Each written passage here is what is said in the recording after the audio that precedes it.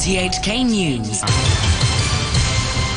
It's 1 o'clock. I'm Tom McAlinden. The headlines. The Liberal Party says the government should give Hong Kong people $10,000 vouchers to spend on local businesses. Over 100 tourists are unaccounted for following a volcanic eruption on a small New Zealand island. And the World Anti-Doping Agency decides today whether Russia should be given a 4-year ban from all major international sporting events. The Liberal Party has asked the government to give Hong Kong people $10,000 vouchers to spend on local businesses. Its lawmakers met the Financial Secretary Paul Chan to discuss their proposals for the upcoming budget, which includes low-interest loans, tax and rate concessions, and assistance to local exhibitors affected by protests. The party says exhibitions have been cancelled because of the protests and the government aid has so far not helped them. Catering sector lawmaker Tommy Cheung says the voucher idea tops their list because of the effectiveness of a $6,000 handout in 2011. Vouchers, for everybody, a $10,000 voucher, so that they can spend in restaurants and retails and all that. If he thinks that this is administrative burden, then maybe we don't mind taking cash. They have already given $6,000 cash. We're hoping that they can give like $10,000 cash or give vouchers, either way. An organiser of yesterday's march from Causeway Bay to Central says if police behave without discipline, it'll be difficult to maintain the peace at future rallies. The Civil Human Rights Front hailed the turnout of the 800,000 people as proof that support continues for the anti-extradition movement, exactly 6 months after protests began. Eric Lai, vice-convener of the front, accused police of intimidating protesters. If the police officers do not have self-constraint, and if they continue to intimidate the people like what they did yesterday, then we cannot have a peaceful protest. We see our colleague like Jimmy Sham. He was humiliated by the frontline police because of his sexual orientation. We have also another colleague who stands in Central to tell the police that we are still having a rally according to the letter of no objection, but the frontline police officers ignore it and try to intimidate the people by not standing there. Police said 183,000 people took part in yesterday's rally. The Mainland Affairs Council in Taiwan has called on Hong Kong's anti-government protesters not to escape to the island through illegal means. The council said there's already an official mechanism in place to assist Hong Kong and Macau residents whose safety and liberty are undermined, and they shouldn't attempt to challenge the law by illegally entering and seeking refuge. The New York Times has said that more than 200 young demonstrators have fled to Taiwan since the start of the protest movement in June, according to lawyers, pastors and other supporters who've sponsored and helped them plan their escape routes. Hong Kong Post says from next Monday it'll collect a surcharge for underpaid local mail. A notice is to be issued to senders where there's a return address. For mail with no return address, Hong Kong Post says it'll collect the surcharge from the addressee. It says the surcharge can be paid online or at any post office. The New Zealand Prime Minister Jacinda Ardern says around 100 people were on or near White Island at the time when a volcano erupted there this morning. So far it's known that 20 people have been injured. The small uninhabited island is about 50 kilometres offshore from North Island. A live video freed from the volcano shows more than half a dozen people walking inside the rim before images went dark when the eruption occurred minutes later. Richard Sutherland is from Radio New Zealand. The immediate danger has passed, but a very large rescue operation is now underway in the Bay of Plenty region, focused on the town of Whakatane, where ambulance services are converging to meet with helicopters who are medevacing people off White Island. White Island is about a 20-minute helicopter ride from the Bay of Plenty back to Whakatane. Around 100 people were believed to be on the island when this eruption happened. Pledges on Brexit made by the British Prime Minister Boris Johnson have again been called into question after the leak of an official document. Mr Johnson's again insisted that under his draft deal there would be no checks in either direction on goods between Northern Ireland and Great Britain. The BBC's Chris Morris explains why several of Mr Johnson's comments are wrong. Businesses sending goods from Northern Ireland into Great Britain will have to fill out export declaration forms. Only a small piece of online bureaucracy, but still different from goods travelling elsewhere within the UK. From Great Britain to Northern Ireland, though, tariffs will have to be paid on goods if their final destination is or could be the Republic of Ireland, inside the EU. This will necessitate some form of checks. Northern Ireland will continue to follow many of the rules of the EU single market for goods, and that means EU law requires checks on, for example, all food and animal products at their point of entry. Donald Trump says the North Korean leader Kim Jong-un has everything to lose if he acts in a hostile way, hours after Pyongyang said it had carried out a test at a satellite site. President Trump tweeted that North Korea had tremendous economic potential but must denuclearize as promised. Mr. Trump said the North Korean leader didn't want to void his special relationship with the US president. The US Defense Secretary Mark Esper has ordered a review of the screening program for all foreign personnel training at American bases. The move follows the fatal shooting of 3 sailors at a naval facility in Florida on Friday by a Saudi Air Force Lieutenant Mohammed El-Shamrani, who was shot dead by police. At a press conference, the governor of Florida, Ron DeSantis, said security checks on such visiting personnel should be stepped up. He had a major social media trail. This guy was somebody who just had a deep-seated hatred for the United States, and that was pretty clear from that. And obviously the fact that he would do something like this. And so my view is that for us to be bringing in these foreign nationals, you have to take precautions to protect the country. The fact of the matter is, bringing in people from Saudi Arabia, you need to be on guard on that. A senior US Democrat says if the impeachment case against President Trump was presented to a jury, it would find him guilty in 3 minutes flat. Jerry Nadler, who chairs the House of Representatives Judiciary Committee, was speaking to CNN. His Democrat colleague Adam Schiff, who chairs the House Intelligence Committee, mentioned possible charges to CBS's Face the Nation program.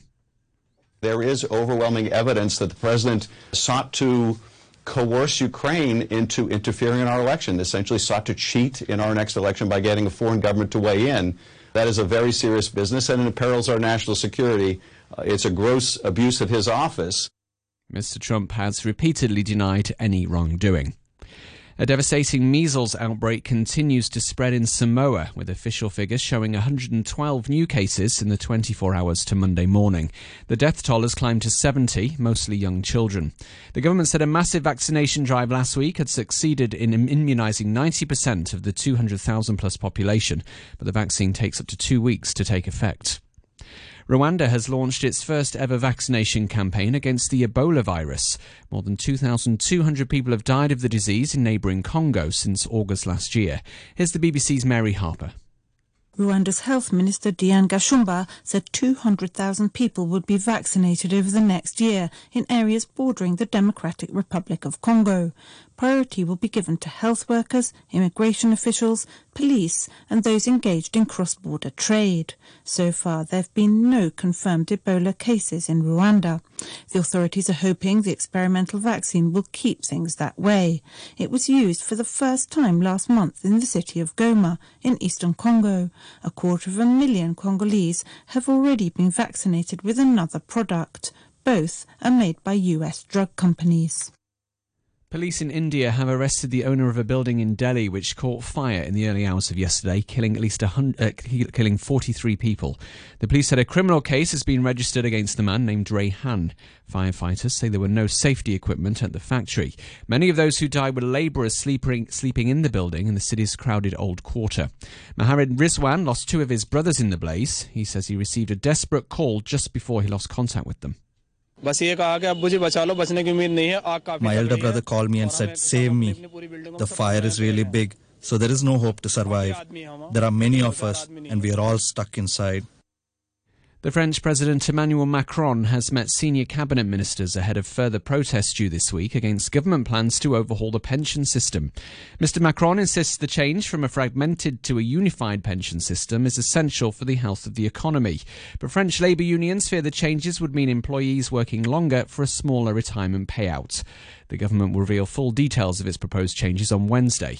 At least 800,000 people protested nationwide on Thursday, including doctors, teachers, lawyers and public transport workers.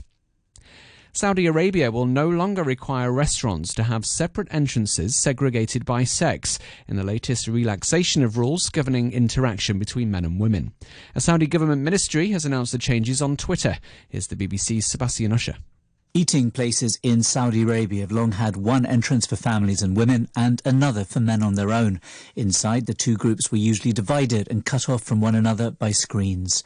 That has been changing in the past year or two, with many restaurants and cafes no longer enforcing the rule. With the religious police off the streets, it's helped open up what was once an extremely enclosed society.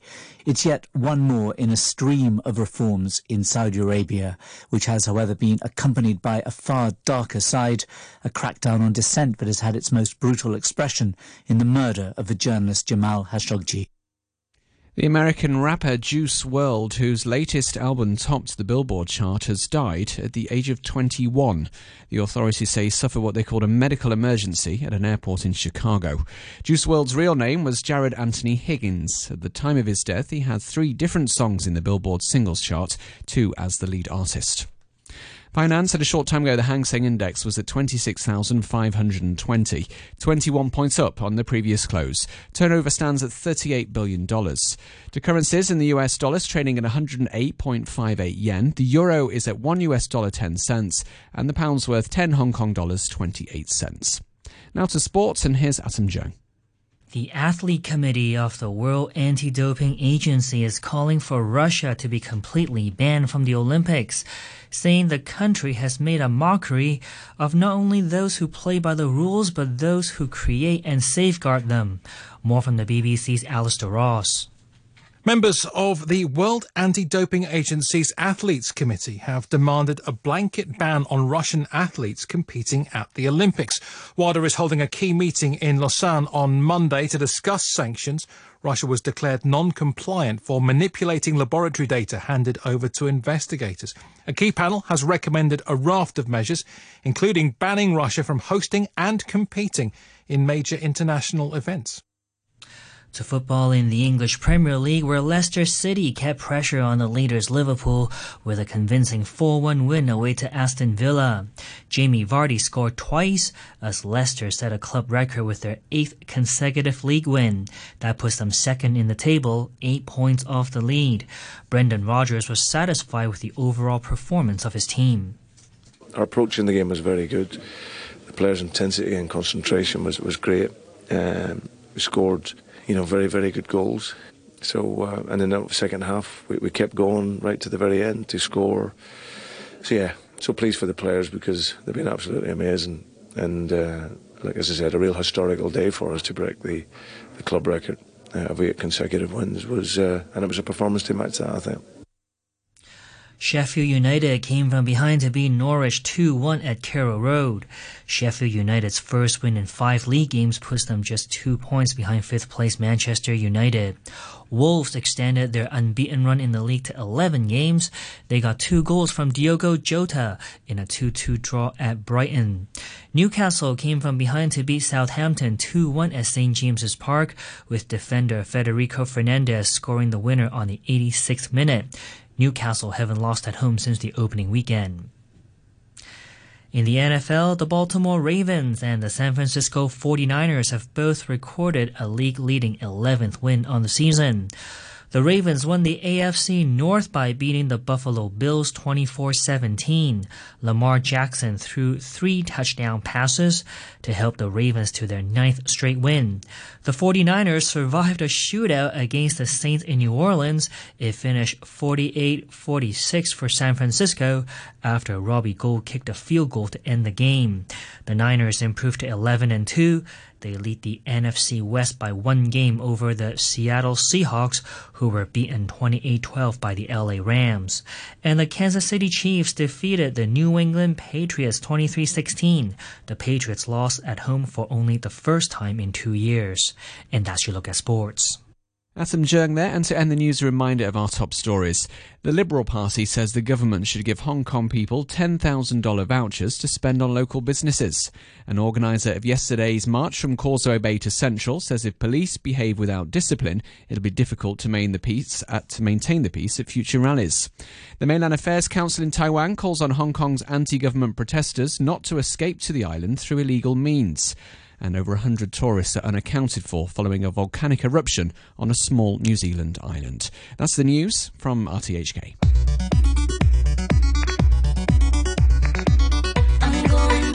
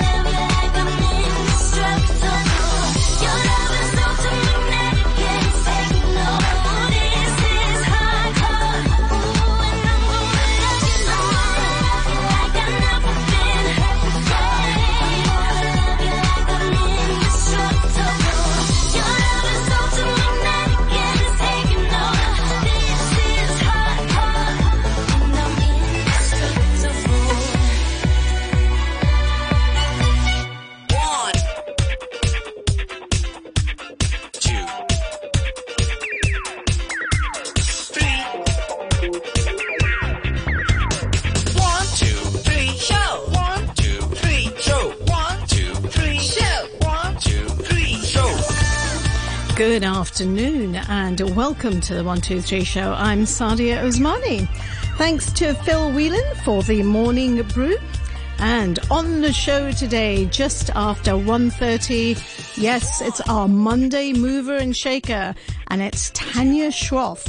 Now, after a school trip to Cambodia orphanage at the age of 14, she was inspired to work with children and their educational needs.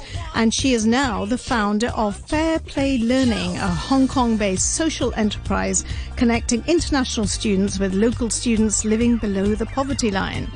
And after 2:30 this afternoon, we get festive as we talk about the upcoming festive season of entertainment at K11 Musea. Joining me in the studio, professional dancer and choreographer Lemon Du Ting Feng and fashion designer Chocolate Chang, who tell me more about their involvement in the K11 Musea's cultural muse encounter. There's a lot there and there's a lot happening, so make sure you stay tuned.